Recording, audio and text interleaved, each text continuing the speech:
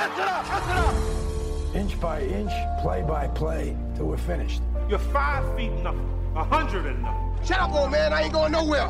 If we played them 10 times, they might win 9. But not this game. Not tonight.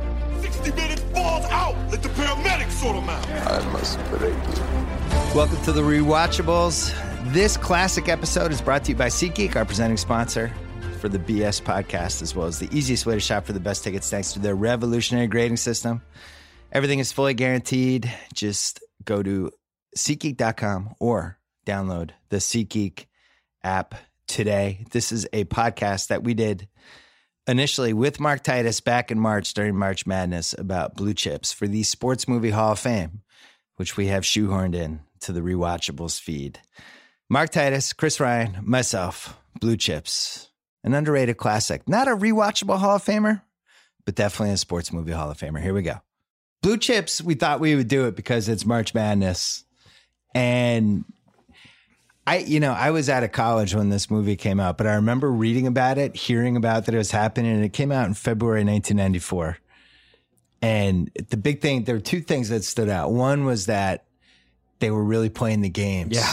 This was like, they were writing about this as it was happening. They were like, it was William Friedkin, the director of The Exorcist, some other stuff. French Connection.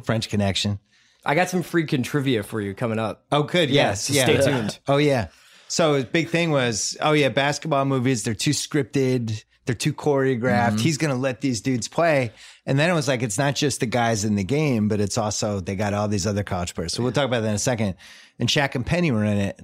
Was the other wrinkle, and it was supposed to be this unflinching look at the NCAA. So there was a lot of buzz when this movie came out. And I remember it came out in like the right kind of weekend. It was like a month before March Madness. There was real excitement for it. And it kind of fizzled. Roger Ebert liked it, though, I remember. Not surprising. So of all the movies we've done for this, I was wondering why this one I hadn't really thought about in a long time, hadn't rewatched it a lot. This is the one that actually has the most contempt for its subject. Like, I don't think this movie likes college basketball It definitely doesn't. No, Unflinching. It does not. So it's kind of weird because, like, even in Any Given Sunday, where those guys are emotionally paralyzed, drug addict, abusive maniacs, Oliver Stone clearly thinks football players are gods. Yeah. But in this movie, I mean, like the Ron Shelton stuff, Ron Shelton wrote and directed White Man Can't Jump. He obviously loves basketball, but it is not a movie that is like affectionate towards its subject matter at all. That was another part of the buzz. I forgot about that, Ron Shelton, because it was coming up Bull Durham, White Men Can't Jump. And it's like, now he's tackling college basketball. And I think I don't know who was running the NCAA, but they allowed the uniforms to be used, which I don't think that'll ever happen again. I can't believe Bob Knight agreed. They let Bob Knight. Insane. Bob Knight's in That's it. insane. And then I think at the last second they changed it from NCAA to like NCSA or something like that. But all right, Titus, you played basketball in college at Ohio State. What was the single most ridiculous thing that happened in this movie for you? It all kind of felt so. I just got done watching it, and I kind of felt like I imagine Neil deGrasse Tyson feels when he watches every movie he watches, where he's like, where he's actually, for every scene and picking out the stars. It's so close to being accurate, but it's not there. It's like the uncanny valley of college basketball, where it's like, I see where you're trying to make this, but it's so far off that it just is. It all was comical to me. Like, the one scene that stood out the most to me was Butch McRae comes in and says he's homesick, and he says, "Coach, I can't run the motion offense." And me and Tate looked at each other like, "Who can't run the motion offense?" Right? Like, it's a motion offense. He wants to play 1-4. Yeah, he wants to play 1-4. He's like, what's 1-4? That's basically Russell Westbrook's offense in give me the OKC ball right and give now. everybody out of the way. It's the early dribble drive. There's stuff like that where the movie thinks it's so smart, and like you said, it wants to be authentic and it wants to be, but then I would almost rather just be like super campy and just like and not try to do that, because it's taking itself so seriously. Like, hey, we have the most authentic basketball movie, and then basketball people are like, actually, no, you don't at all. This is way off. Also, the concept of not really being able to figure out how to use Butch McRae, played by Penny Hardaway, who is like one of the most perfect basketball player bodies / talents ever.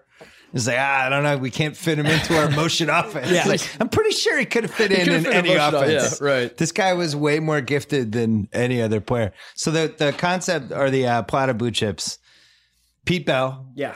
Just an unabashed Bob Knight ripoff, which made it really weird that Knight's in the last scene because it's like. But is it set in? He's coaching in Western. Is he's supposed to be coaching UCLA. Western University. Is that supposed to be UCLA? This was another seems like gripe LA. I have is that they didn't just sell out and make it Indiana because they based the guy off Bob Knight. They have the French Lick scene. They filmed the thing in Indiana. Yeah. The gym that they filmed it in is a high school in Indiana, like about an hour north of Indianapolis, like this rural high school. And then they sell out and like make the school be on the West Coast. And Right. I'm thinking, why not just make the school Indiana? It's funny to One-on-one- watch it now with all the with the Ball brothers all going to UCLA, and they're yeah. like, "Oh man, we just can't get guys to come to Los Angeles." Yeah, It's like right. UCLA has never not had guys. Yeah. Right.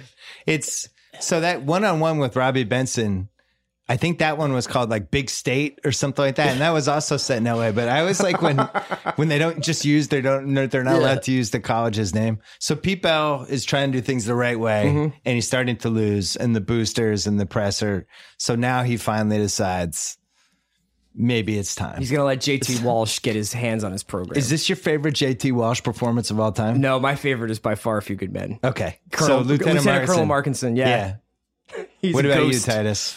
I would say it's my I mean, JT Walsh passed away probably before I got to really enjoy him. And I guess that's kind of what makes this movie interesting. Maybe I'm jumping ahead too far, but I watched this way after the fact. Like 'cause when I was 7 years old when this movie came out. So Right. my dad was like, no, you're not watching this. They say bad words or whatever. So I had to wait till later. And when I watched it, it felt like, well, duh. Like, what's the point of this movie? You're trying to expose that this is how the NCAA is, and it's like, well, yeah, I know I don't this think already. people really knew in so I'm asking you 1992, guys, like, when yeah. it came out, was this like a whoa? That's how the college basketball really is. I think that's what they were going for. Yeah, Yeah, and there had been a 'Cause- couple of like big sanctions like around then. Like if I'm trying to remember. Well, there was. I mean, I you think- had point shaving scandals in the 80s. Yeah, and like- you also, I think that's after Cal's UMass team with Camby. No, that was after. That this. was after? Yeah, Yeah, that was. There have after. been some big programs. It was like that got- UNLV was the big Yeah, one UNLV that was everybody UNLV, was looking at. Which is hilarious because Tarkanian's in the movie and he's recruiting Butch McRae, and he said something. They have the scene where like Nick Nolte goes up and Tarkanian's like, yeah, I don't think we can get him in academically. Right. That was probably the funniest part to me was that's Tarkanian true. saying he can't get someone in academically. You know, That what was actually the is most my irony. favorite performance in this movie is Patino.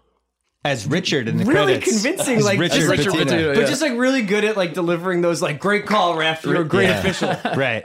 So this was 94. They're making it 93. I got to say, like, we didn't have the internet back then.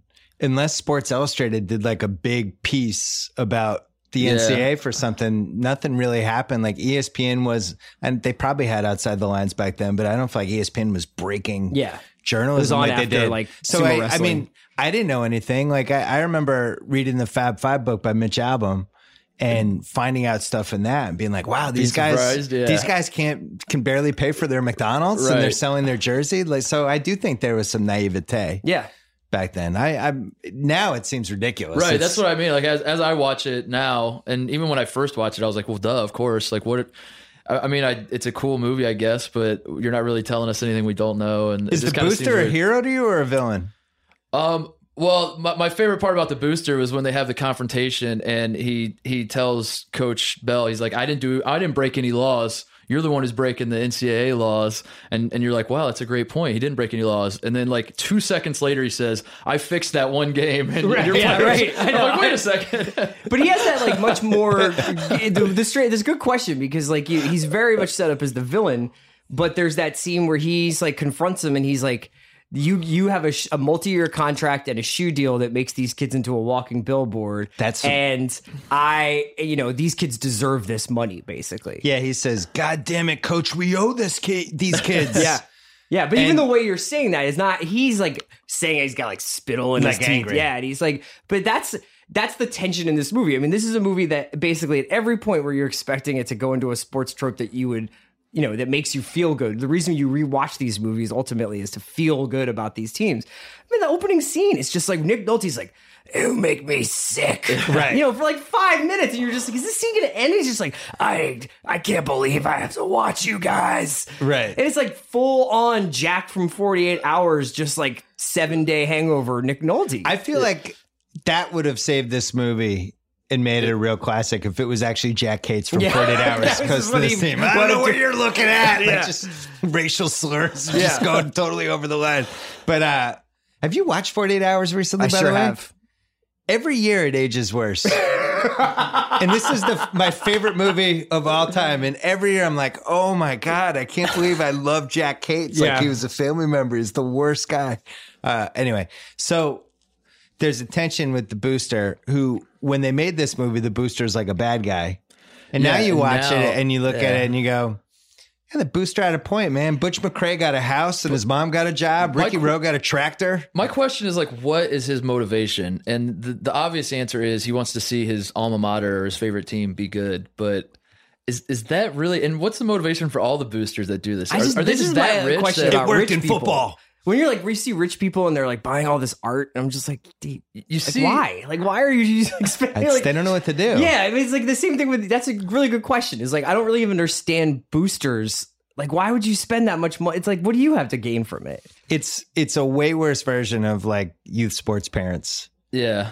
Like the people that I see now, because my kids play youth sports, like some of the most comical versions of them, but now give them like, you know, hundreds of billions of dollars or millions is of there dollars. some sort of psychological thing where they think that they're part on of the the team and Yeah. that's what it is? And It's you like, see that if with I- like the college football Yeah. teams a lot, where it's like all of a sudden Houston. I'm not like an expert, but like Houston got really good over the last 5 years, and one of the reasons is like the guy who like funds Houston's athletics program is like this like oil billionaire, right? Like, Well, the famous guy at UCLA was Sam Gilbert. He Oh, was yeah. like the guy who, Yeah, Sam Gilbert, by was all the accounts, friend was of the John program. Wooden's guardian angel. I mean, when Tate is the CEO of the Ringer someday, yeah, and he's just raking in cash, donating money back to gonna UNC. decide? Yeah, you don't think he's going to try to propping up destroy Duke? UNC's flailing Yeah, you sports don't think program. Tate's going to pay dudes under the table at UNC? He would do it right now. Tate, you would have paid for Wiggins. You would have paid for Wiggins. But yeah, so the Pete Bell character, I'm not ever sure I like in this movie. And I think that's the fatal. There's two fatal flaws from a sports movie standpoint. One is that I don't know who the hero is. I think it's supposed to be Pete Bell because, you know, he goes through it. He sells out with the Booster. And then they win the big game, but it's no chill scene. Like it's very anti-chill scene-y. They don't do a good job with the last play. I don't even really know what the last play. What was it? Like an alley-oop to It was also a Shaq? regular season game. Yeah. at Right, home, it and wasn't like March They Madness rushed or the anything court. like that. Yeah. And then he gives this crazy press conference and his career's over. And then, so I'm supposed to be like, great job, coach. You don't have a job anymore. And you've totally embarrassed these kids you recruited. Yeah, and there's like some, good luck. there's a very tacked on redemption of him showing a kid on a playground how to shoot a jumper. That just feels like it was like we Thought got to he put said a shot one later. bumper on here that like just Yeah. because it's just also like when would any like even in the 90s like old men showing up on playgrounds at night to show guys how to shoot jumpers just like was it And like, little kids out on a playground at 10 at night, like playing and it's pickup like, oh, in the cool. dark. Yeah, show me how to shoot a jumper with one hand. That's great. Yeah, that's a little weird. All right, would you want to play for Nick Nolte, Titus? I don't think so. No. That was another. The whole Pete Bell character was another thing that was so close to being accurate, but not accurate that I kind of was frustrated by it. Because he was obviously a Bob Knight ripoff, but Knight wasn't. The misconception about Knight was that he was just always yelling and screaming and always just like really angry and stuff. Knight was very even keeled for most of the time. He just was like, he would say things that were really harsh, but he'd say it with a straight face and very calm about it. Yeah. And then he would snap. And when he'd snap, like that's when you get the chairs thrown and he's bringing a whip into press conferences and all that kind of stuff. So that was another thing I was like kind of frustrated, is that this guy's just a maniac at every second of practice and games and his pep talks and all that kind of stuff. And how So- did that appeal to Bobby Knight? Because or maybe he just didn't read the script. Yeah. Yeah, I mean, probably not. I mean, did you ever play for like a guy who's like a real hard ass? Oh yeah, I grew up in Indiana. Like every coach in Indiana wanted to be Bob Knight. Like that was the thing. I played for my high school coach. We would run sprints, and he'd say, "We're running till you get it," or whatever. Like whatever the time was, and we wouldn't get it because I would probably not be able to get it. And they'd be like, "We're running it again." And you know, like every time you're running it, you're getting slower because you're getting more tired. And he was like, "No, we're gonna keep doing this until you get it." I'm like, "Coach, just." It's simple science. Like my body is getting more tired as I'm doing this, and so I definitely played for coaches like that. That was all over. You should have Indiana, faked so. like a heart arrhythmia or something. Those are things. But they did the thing where I forget what the guy's name was. The kid who was shaving points early on before he starts cheating. Tony. Tony. So they do the thing where he's failing his TV class and Coach Bell pulls him to the side and they do the little thing. And he's like, how's class going? How's life? How's that? And that's the scene that's supposed to say, like, I'm a hard ass and I'm going to yell at you and scream at you. But at the end of the day, I'm going to make you a better man. And I'm here. I'm your buddy and all that kind of stuff, which is like, it's the thing that IU fans, when they talk about Bob Knight, is they always circle back to that. Like, you might hate him, but his players loved him. He turned them into men and all that kind of stuff. He drove that player's girlfriend to Planned Parenthood that time. When he would grab that player's neck, he was doing it from a place of love. Yeah. I mean, so wait, let me ask you, do you think that this movie is different if the character is written the same, but Paul Newman is playing Pete Bell? I don't think it's Paul Newman's a little old for that, but like, let's just say someone like with that kind of like, because Nick Nolte is a great actor, but I don't know necessarily that Nick Nolte, especially at that point in his life, is what you would call a charismatic actor. There's been good Nolte and there's been bad Nolte. Yeah. I think this is somewhere in the middle. And what's your favorite Nolte? 48 Hours? 48 Hours, he's the best. Because I really just think that's very close to what he's probably like, all the time. But he was also like, when I was a kid, he was a guy from Rich Man, Poor Man, and he was like going to be the next huge A-list star and all this stuff. The next Ryan O'Neal. And then, but he basically became Ryan O'Neal. Yeah. He became this hard drinking type of guy. But so if you're looking at 94, right? So it's got to be somebody within that Bobby Knight kind of age. Paul Newman would have been too old. I mean, Pacino could have done it. Pacino would have been, but we saw Pacino as a football coach. I would have rather have had that. Nicholson might have been the right age range. I don't know how that would have played. I mean, he knows basketball, but then it would just be like, come on, it's Jack Nicholson. Who wouldn't take his money? Like, it could have been just Gene Hackman. I was going to say Gene Hackman. They ripped off Hoosiers with they had Ricky Rowe doing the farm shooting thing like he was Jimmy Chitwood. Yeah. There's that scene. And then there was before the big game where they play Indiana, Coach Bell tells Ricky, he's like, those goals out there are 10 feet, just like your goal back home in Indiana. Yeah. I was like, this is a little too on the nose. Like, what are we doing here, So why not the Bobby Knight Hoosiers hangover was a real thing in 1994 because Hoosiers at that point, I don't think it's aged as well as Hoosiers came out in 86. For the next 15 years, it's the number one sports movie. In any argument, what's the best sports movie? It's Hoosiers. There might have been a case for The Natural for a little while, but then The Natural hasn't aged well either. And now I guess it depends on the eras. Yeah, and then Tate, what's your favorite sports movie ever? Hoosiers, Tate. Yeah, probably He Got Game. He Got Game. What's your favorite? Hoosiers. I'm from Indiana. Hoosiers, okay. Yeah. So mine's still Hoosiers, but I can see the case against it now. Yeah. I mean, also, Hoosiers has the exact opposite message of this movie, which is that which basketball is basketball good will redeem you, and this movie is like basketball ultimately will corrupt you unless you're playing in the most purest form of like high school basketball. So it has the Hoosiers thing, and it has the Bobby Knight halo, because this is coming off Season in the Brink, him coaching Steve Alford and all those guys, and then Keith Smart, the title team. And there was still Bobby Knight mystique. So I think it took advantage of both. By the way, Nick Nolte apparently shadowed Bob Knight to like get an idea for months. The season he shadowed him, IU went to the Final Four, and then Bob Knight never went to another Final Four the rest of his career. After Nolte put a curse on him. You think that was it? The blue chips curse. He never went back to the Final Four. So that was another fun part of this movie is, they use the real basketball players, and it's this who's who of dudes from 93. Somehow Jalen and C-Web not in there, but Cal Chaney, Rick Fox, Bobby Hurley, Rick Fox, Rodney Rogers. It was a movie about paying players. Why would George Lynch in there? The Fab Five didn't want to be in there because it was Chris Mills. Wasn't Allen Houston? Allen Houston was in there. Yeah. George Lynch. Come on, Tate. Yeah. Geert Hammock. Travis Ford. Travis Ford was in there? Yeah. A lot of good ones. So on the big screen, watching, I'd be like, oh, that guy. Oh, that guy. And it was one of those things. But ultimately, the basketball was fun to watch, but it kind of felt like a Sports Center. I actually wish they probably should have choreographed it more.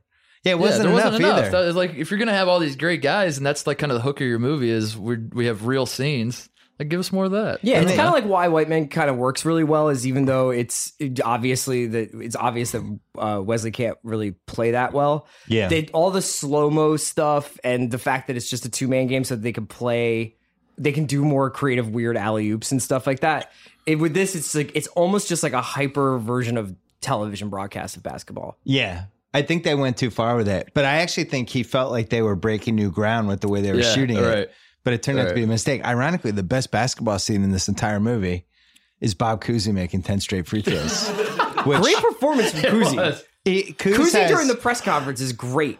So, just like him putting his head in his hands. And oh my God. So I remember when this movie was on cable, they did the little, you know, when they're between movies on HBO and they run like the little 10-minute thing about the movie. And there was something about that scene in the little vignette thing. And apparently that wasn't in the script for him to make all those.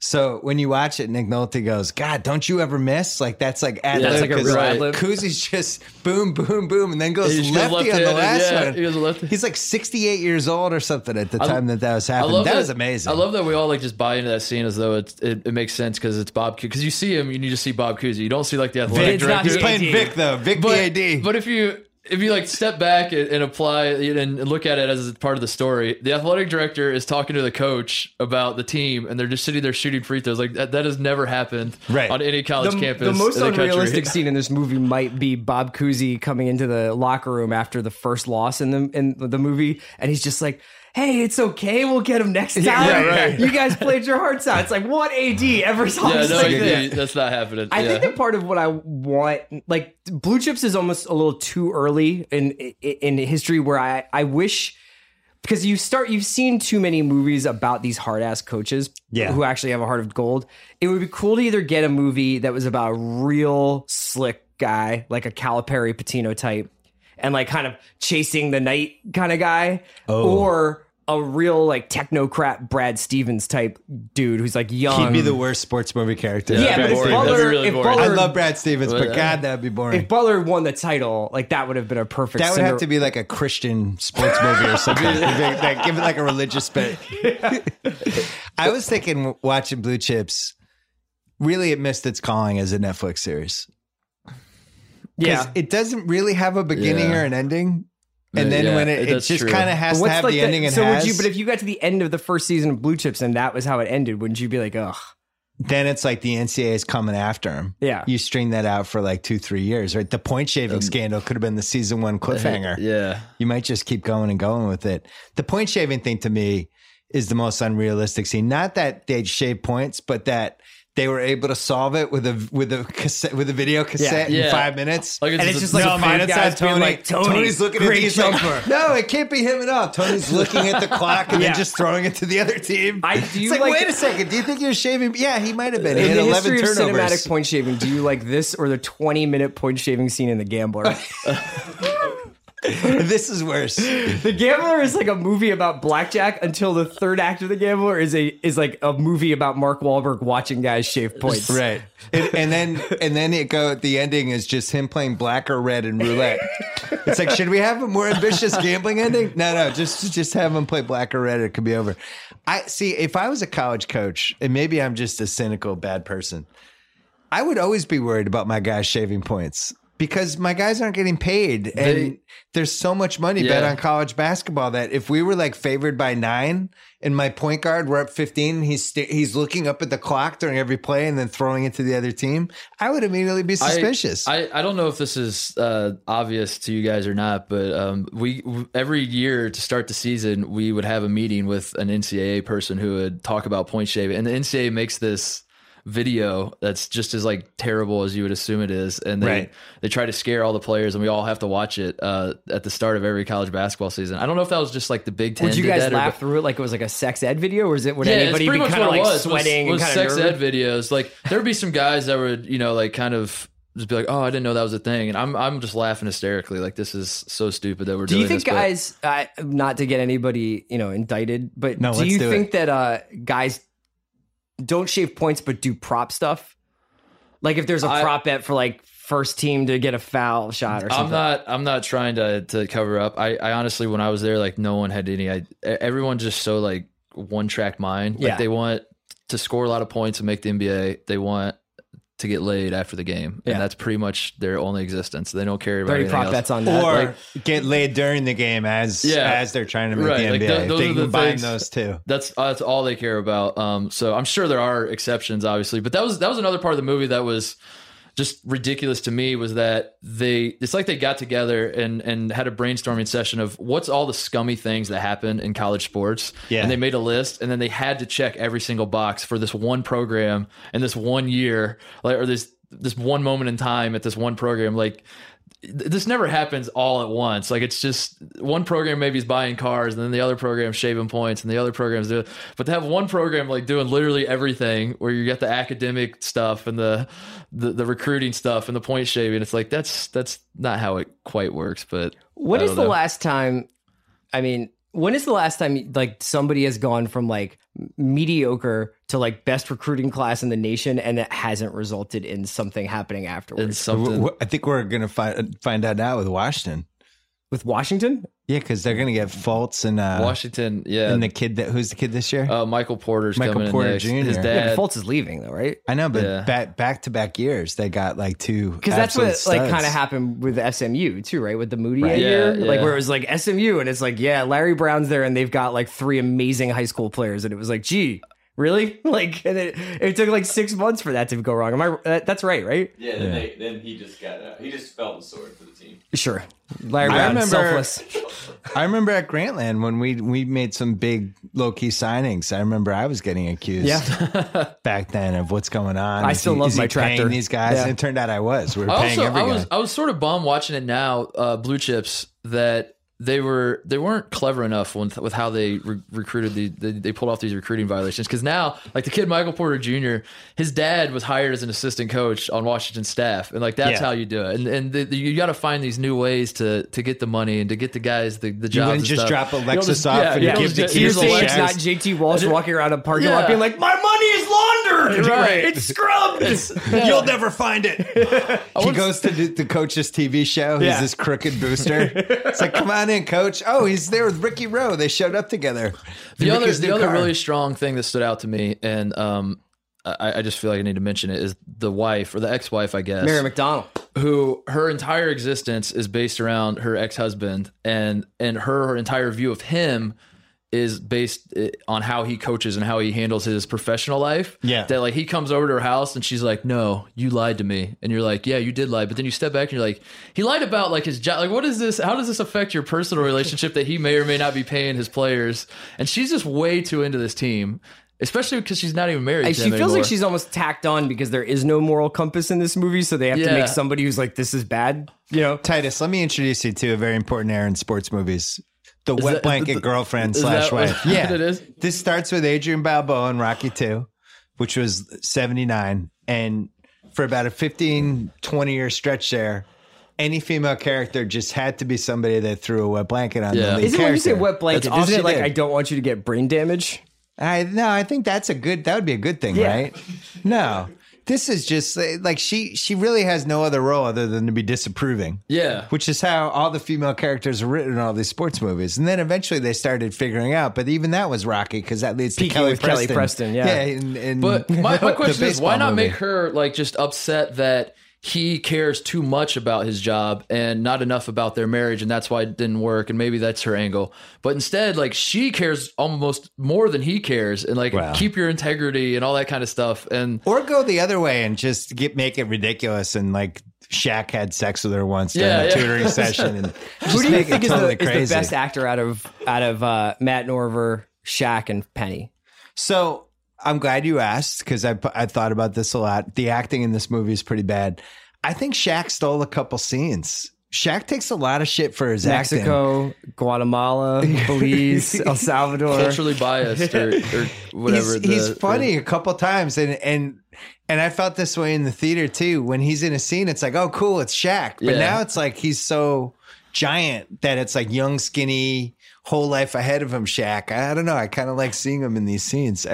He definitely has a sparkle in his eye. Penny Hardaway, you just kind of feel bad for. Yeah. My bit of trivia that I know about, what was the guy that played Ricky Rowe? Would you say Nover. Matt Nover, whatever. Matt Nover. How do you not know who Matt Nover is? He was like a role model for you. He was a 6'6" shooter. Right. He did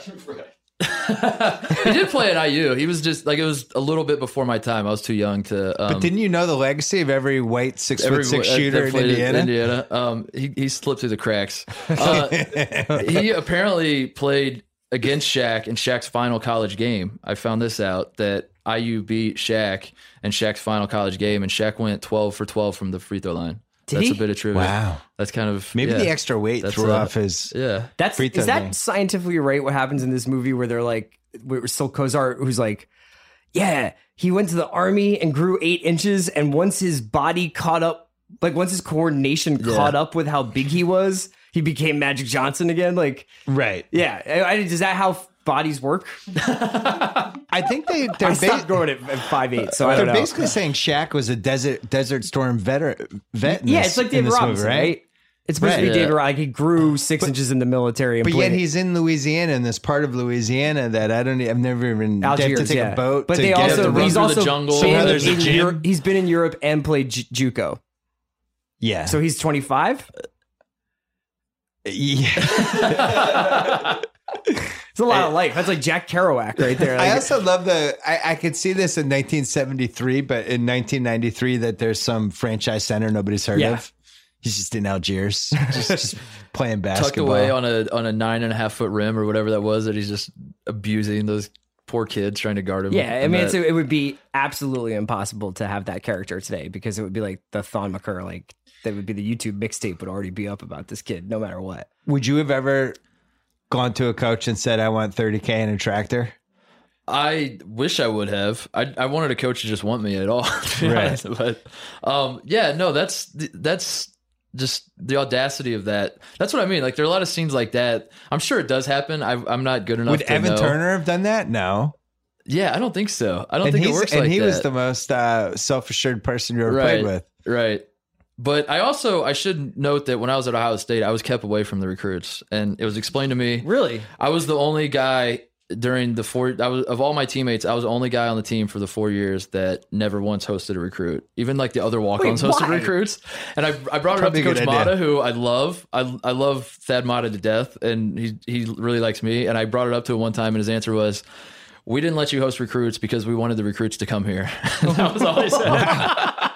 That feels flat out something. Like, you know what? I respect that. I respect that decision, Coach. That was that. So big winners of this movie. I think Bob Cousy won. Yeah. Rick Pitino. Richard Pitino. Yeah. How about Ed O'Neill getting to play a guy named Ed? Ed O'Neill playing a guy named Ed, who's, I guess, the Pulitzer Prize winning investigator. We should talk about Ed O'Neill's character, because the other thing that jumped out to me is he's got the lead on this big case. It's going to be the case of this entire program. And instead of like kind of maneuvering behind the scenes or like asking Coach privately, he like breaks his story in front of everybody. Yeah. But he doesn't really have a story yet. He's just like, I got to ask. I wouldn't be doing my job like if I didn't ask you. Yeah. Like Bill, if you had like evidence that LeBron was doing PEDs, which I know you do. I know you have a lot of evidence. You're not gonna, you know what I mean? I do not have evidence. But if you had like you wouldn't break it on this podcast. If you had some juicy story, you wouldn't go to a press conference and just like throw it out to the whole world. Wouldn't you like kind of go behind the scenes and try to build something? That's normally what reporters do. Yes. Right. Isn't that what reporting is? I didn't go to journalism school, but I assume that's how it typically works. So that was kind of outrageous to me that was just. Ed O'Neill was just gratuitous casting. Yeah. Yeah. It was Married with Children era. And Mary McDonnell was coming off Dances with Wolves. And Independence Day. She was like in some of the biggest movies of the 90s. And what was the other one? Grand Canyon? She was in Sneakers. She had a nice little run. Yeah. Never totally understood it. I think she caught some bolt of lightning there. It was like the Penelope Ann Miller kind of, just in a couple movies where you're like, wow. Yeah. Just kind of They also banging had these out. when at the big climatic game when they beat Indiana, Coach comes into the press conference and the media is just clapping, like going absolutely nuts. Like, Coach, you did it. I mean, Brian Curtis would have a field day with that. Brian Curtis would not have liked that. He would not have liked that. I like when he's like, how many rebounds did Neon have? And like it takes like 5 guys to be like, 13, 13. Imagine Doc Rivers would be like, how many boards did he have? The thing that, so people are probably asking themselves, well, why did this make Sports Movie Hall of Fame then? First of all, it's incredibly rewatchable. For all its flaws, it's just, there's never really a point in the movie where you're like, oh man, this is dragging, or oh man, let's fast forward. Everything's good. The music is excellent. Like that, they have this cool blues soundtrack at various points, but then they also use real songs like Mellencamp Looking Out My Back Door. Yeah. Oh yeah, CCR. the Jimi Hendrix song when he's going to find out if Tony shaved points. Yeah, they're playing. I think it was All Along the Watchtower. Yeah. It's good. It's a well done basketball movie that is somehow not totally gratifying, and yet if it's on, I'm always like, oh, I'm just gonna watch the one part with Shaq here, and I just find myself getting sucked in for these little stretches. It's definitely like a really interesting time capsule movie too, because it's just that was right before you started just getting like a scandal du jour, and you would just like there would just be like this team would go up and this team would come down, and it was right. It was just really when people I think were like before the internet, but there was enough information out there. Like you had your Street and Smith's annual like yearbooks and stuff, and people were like, "Oh man, Billy Owens is at Syracuse. Oh man, like Chris Webber's going to Michigan. Like Anthony Hardaway's going to Memphis. Like why is he going to Memphis? Like all this stuff that was like people were starting to figure that stuff out. Yeah, and it was just perfectly timed for that. Yeah, because the 80s wasn't like that. Yeah. We didn't know in the 80s so-and-so was going to this college or that, or like, I can't tell you one time that I ever heard other than, I guess there's two, Ralph Sampson and Patrick Ewing were the two big centers where it was a huge deal where they're going to play, but they were like, Sampson was 7'4" and he was on the cover of SI. Yeah. And Patrick Ewing was like the greatest high school center. They thought he was going to be the next Bill Russell. But other than that, the guys would sneak up, or there'd be like a Hakeem Olajuwon type story where it's like they found this guy from Nigeria. There'd be like a New York point guard every once in a while, like God Sham God. Like there would just be like a couple of guys, like because the New York, they would wind up getting national press out of New York high schools and stuff. Like I remember Kenny Anderson, Dennis Scott, and Brian Oliver was like a huge thing. But like Larry Johnson ending up at UNLV, and he was like 30 years old when he was there, but he was at JUCO for 2 years. And they got him, and they brought him in. Stacey Augmon might have been older. Yeah, but I never remember in the moment like, oh, they got Larry Johnson.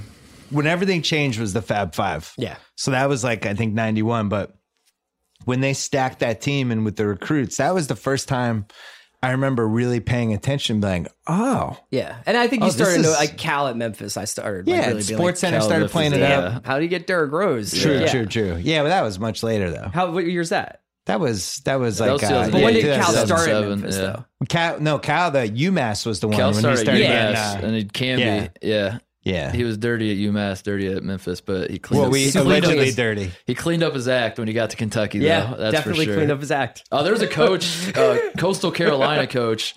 I remember hearing this. Saw the movie Blue Chips. His name was Russ Bergman, I think. He played with Pete Maravich, actually. But saw the movie Blue Chips and basically felt so guilty about what Pete Bell went through that he admitted to some infractions based on changing lives. Yeah, like he came out of the movie like I need to clean my conscience here. Still a dirty program. Coastal Carolina, yeah. Allegedly. Yeah, like that was a thing that happened. So we had a lot of fun doing this with White Men Can't Jump. We gotta reboot it. Yeah. So let's reboot Blue Chips for now. So I'm glad you asked. I think it's a Netflix series. And I think the coach is the most important thing. But the cool thing about rebooting anything now is all of these guys are so hungry to have this second life and in either as an actor or social media or whatever. I feel like you could get any player you want. Anybody under 25, like really, like Emmanuel Mudiay is not going to want to be in the Blue Chips remake, and all these dudes. Yeah, I want to be Titus like one of the token white dudes that's out there. He's ready. He's in shape. He's ready to be Ricky Rose like son. Yeah. But this is why I think Rick Fox is going to be remembered as somebody who's just way ahead of his time. Like Rick Fox, Blue Chips, Eddie, he got game, bangs it out in a 4-year span. And he's playing basketball and he's about to win titles in the Lakers. Like he was a good player when he was doing all this stuff. He kind of saw the future. He saw how to parlay all these different things. Shaq went the other way. Shaq tried it. Shaq didn't do the basketball thing as much. But yeah, I think with Blue Chips, the coach would be the key. So it's got to be somebody who's in that 50 to 54 range, right? That we have some history with. Yeah, so or you could do something younger. Like you could try to do like Jamie Foxx as like a Shaka Smart type guy or something like that. I like how you switch colors on it. Well, just you could make somebody who's just like, I'm a young guy trying to break in here, and like you could have a whole AAU subplot. You could have. So you're basically doing like the Andy Enfield USC type of. That'd be good with Shaka Smart because he was like the hot young coach of VCU, and then he got to Texas and they suck now. So maybe he's like going through the Texas boosters. Should I start cheating? Should I start? Now he's like the under 18s coach, just like conveniently like gonna get some signatures there probably. Or maybe you do it with maybe it's a guy who's coaching Duke University. who's had a lot of success, who also happens to be the Olympic team coach, Like Giamatti. and leverages the Olympic team connections for a huge recruiting advantage, and then claims that he's all about education, but it's just one and Jack done every Nicholson year. as Jerry Colangelo. I don't know who that coach would be, but maybe that's somebody. Maybe this coach, like, he hires old assistant of his who got fired from his other job for recruiting violations, and then when that assistant comes to the program, they start landing 5 stars left and right. Yeah, like maybe a coach like that, for example. Yeah, something like that. Something like- and it yeah. always seems like he's going to retire, but it never does. Yeah, that's and, interesting. And don't know who that could he be. has this other rival at a school, maybe in this, like in Kentucky, somewhere like that, that everyone blames for this stuff. Cool. I think that That's a could cool work. idea. That's You cool like you that came one? up with that by yourself. Costner? I don't know. Too Costner, old? the thing that's you got to have is somebody. Costner doesn't strike me as somebody who can be that morally compromised. Like, I feel like you need like Alec Baldwin. Like Michael Douglas? Yeah, somebody who's Alec just like Baldwin turns it into like an SNL sketch. Yeah, Hey, right. Alec Baldwin now, anything he's in is an SNL. So I can't take him as a real actor anymore. Giamatti would be good. No, stop selling me on Giamatti. Just Giamatti stop. would be a good. Just stop. Like, I've been coaching New York basketball for 25 years. That would be funny. I just had it. I played for Lou Conaseca. You reminded me of something. If Tom Hanks is in Blue Chips, if Tom Hanks is Pete Bell, That would be great. is it a totally But didn't different Tom movie? Hanks make that movie? It's a League of Their Own. Yeah, but he's like kind of drunk pot-bellied version of Pete Bell. I don't really know like what Nolte was going for with Pete Bell. I think is one of my issues with the movie. Is like he didn't really have a vice. Yeah, except though there is one scene. There's not a lot of like, oh man, this is so nostalgic to see. Like there's a couple like Shaq wearing Zubas or whatever scenes, but there's one scene where when Ricky comes in to be like, I'm going to come to college here, so I want 30 grand, and the cutaway is Nick Nolte sitting on the couch and he's got a giant glass of high C. And it's like before we knew sugar was bad, so it's just like an old man drinking fruit punch. And it's just amazing. I was just like, oh yeah, that was before you knew that would kill you. like he's gonna die in 2 years. Well, with the first Sports Movie Hall of Fame pod we did, we talked about how 96 was kind of the cutoff. Yeah. And how everything 96 and after just became more nuanced. Yeah, and It more made knowing about sense. the world of sports. It wasn't just like, hey, here's a college basketball movie, and we're going to try to tell you everything about college basketball in 100 minutes. The ambition became much more like characters.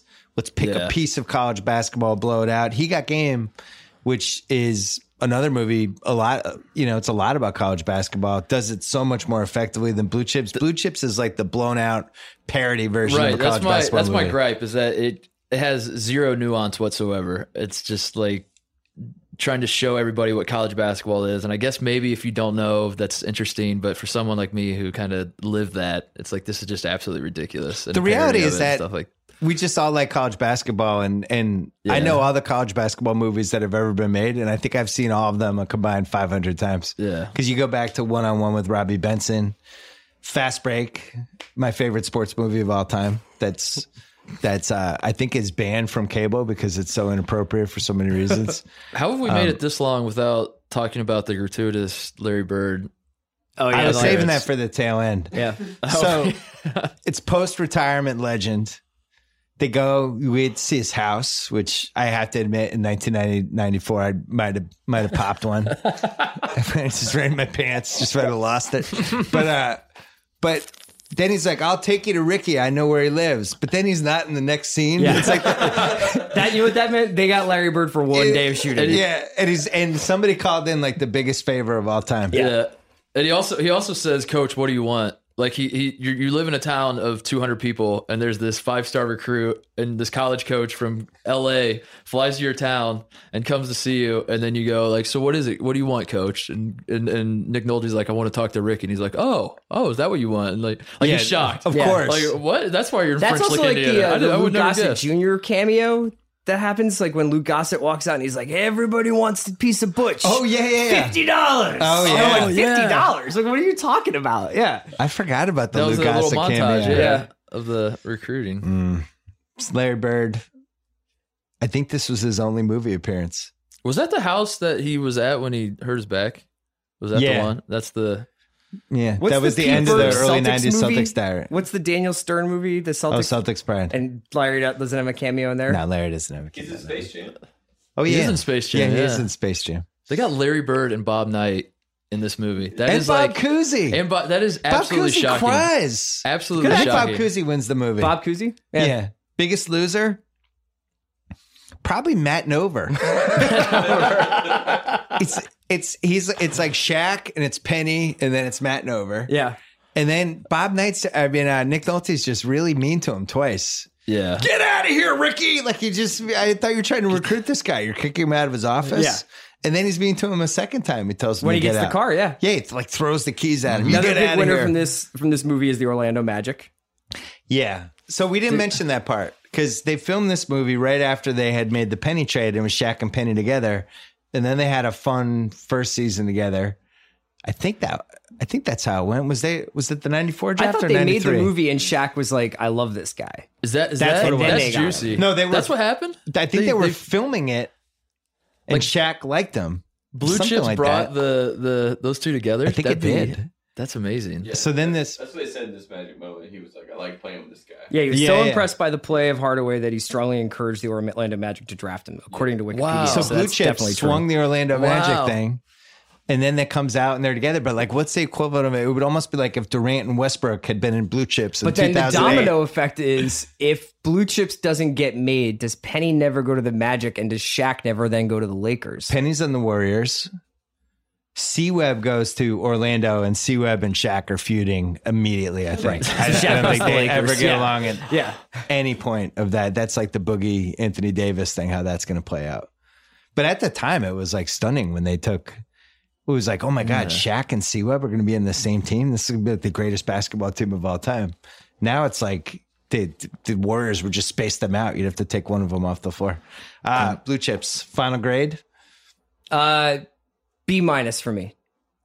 So you would not have put this in the Hall of Fame? No, but it's just I think it has to it's be just in the Hall of different Fame. because it's not a movie that is like lovable. So all these other movies in their own way are like either like really campy or they're like just really feel good movies or they're really smart. Yeah. This one's like good, but it's definitely just like an unflinching dark look at sports.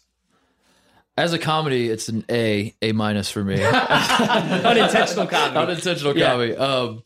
As like whatever it was trying to be, I'd say like a C. Yeah, C-. What are you something gonna like say? that. I think whenever I wrote about this, I remember comparing it to Penny Hardaway's NBA career. Yeah. It's just an incredible amount of promise. Started out great. Really, Blue Chips' first half hour is really good. Yeah. Some bumps, ultimately not that satisfying, and yet kind of a tiny bit underrated And now important. after all these years. And yeah, you'll remember it. Yeah, as It you was definitely get unique. older. And, It's yeah. one of a kind. Penny was one of a kind. Better than you remembered, which I think it goes the same for Penny. Like Penny was first team All NBA in 95 or 96, one of those years. Led a team to the finals with Shaq. Made $140 million or $150 million, something. It's not like he was a bust. Like he had a pretty good career. And I think that's the Blue Chips legacy. It's totally watchable. I don't think that, like, I know there are people that like, they love He Got Game. There are people that like, they love White Men Can't Jump, or like people like me that love Fast Break. I don't know if there's. Is there like a Blue Chips hive? Blue Chip, Yeah. yeah. Yeah, the I don't people know. like Blue Chips. That's my movie, man. that When anybody's Tony was favorite point sports shaving. movie? Yeah. Yeah. I love know it when he there's- drinks high C. Yeah. But really, like for a 10-year stretch, it's the only college hoop movie of its time. A lot of Blue Chips posters in my college. Great poster. No ca- Great yeah, good poster with posters. Shaq and Nolte on it. One of the best posters. Yeah. Would you go Above the Rim or Blue Chips? Because that was the same year. I'd go Blue Chips. I like Blue Chips better than I love Above Above the Rim. Above the Rim's incredible. No, Above the Rim is a masterpiece. I think we know our next one then. It's a masterpiece. It's just fantastic. Rafe and I think Andrew Sharp and I, we wrote 8,000 words about Above the Rim for Greatland. Yeah. Was that Tupac's- Concepcion or Sharp? So, I can't even remember. I can't remember anything anymore. All right. That's it for Sports Movie Hall of Fame. We have, do we know what the next one is yet? Should we take suggestions? But yeah, let's get some suggestions. I have a couple in mind. Maybe we'll do a Facebook poll when we post the link for this podcast and we'll give you 4 choices. Yeah. and you can vote on the choices. Do you have a suggestion, Mark Titus? Don't say Hoosiers. That's the only Don't say suggestion I would Hoosiers. have. Is there any other suggestion? I'd have to think about it. Nothing jumps out to me now. Nothing jumps out, and after 50 years of sports movies, nothing? I mean, Hoosiers is the one. I would say like Mighty Ducks for people that are my generation. Would you go Mighty Ducks or Ducks 2? Ducks 2, probably. That's probably the better one. Hard pass. I think Ducks 2. 2. See, I think you guys are like, you have a blind spot to like I don't have a blind spot at all. well, yeah. I do. The podcast does. You know, we need some, Well, we tried to keep it last 20 years, but I think now we're going to try to dip our toes There's a couple little of bit. suggestions I hear a lot are Creed, The Replacements, Replacements? A League of Their Own. He's got game. So we should mix up. We've been hopping from sport to sport. I'm almost ready for Creed. I think I've almost seen it enough times. Yeah. The ATV scene. Is that what you call those things? Those little four-wheel things? The Meek Mill scene, yeah. Amazing. Yeah. Remember the Titans? Is that too obvious? That's a good one. That's a good one. Here's my thing about Remember the Titans. Did we have to paralyze the guy? It's based on a true story. It's based on a true story. Couldn't he just like blow down his knee? Do we have to put him in a wheelchair for the rest of his life? It's a feel-good sports movie. I can't get over. Every time I watch it, I'm like, why did they do that? And then Kate Bosworth, I think, is the sexiest racist in the history of movies. Like, she's fantastic and she's so hateful. There's never been like a more hateful. Not doing Remember the Titans. Right. We definitely just have to hope no one is still listening. There's never been a more hateful, hot character I can remember in any movie. Like, she's the worst person ever. And it's like, wow, Kate Bosworth looks great.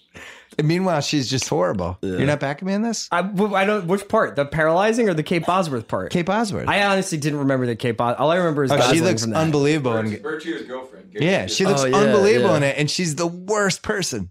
So yeah, that's another. Maybe we should just save this for the Remember the Titans podcast. I think so. I think you hit on something. It also has one of my favorite tropes, which is the 8-year-old girl who knows sports as well as the adults. Right. Oh yeah, that's a human being that's never existed ever. She knows how to like break down the West Coast offense. It's like, this human doesn't exist. Anyway, all right, we'll save that for the next time. Mark Titus, thanks, guys. Thank you. We'll save you for the Hoosiers one. Yeah. Chris Ryan, take care. It was great.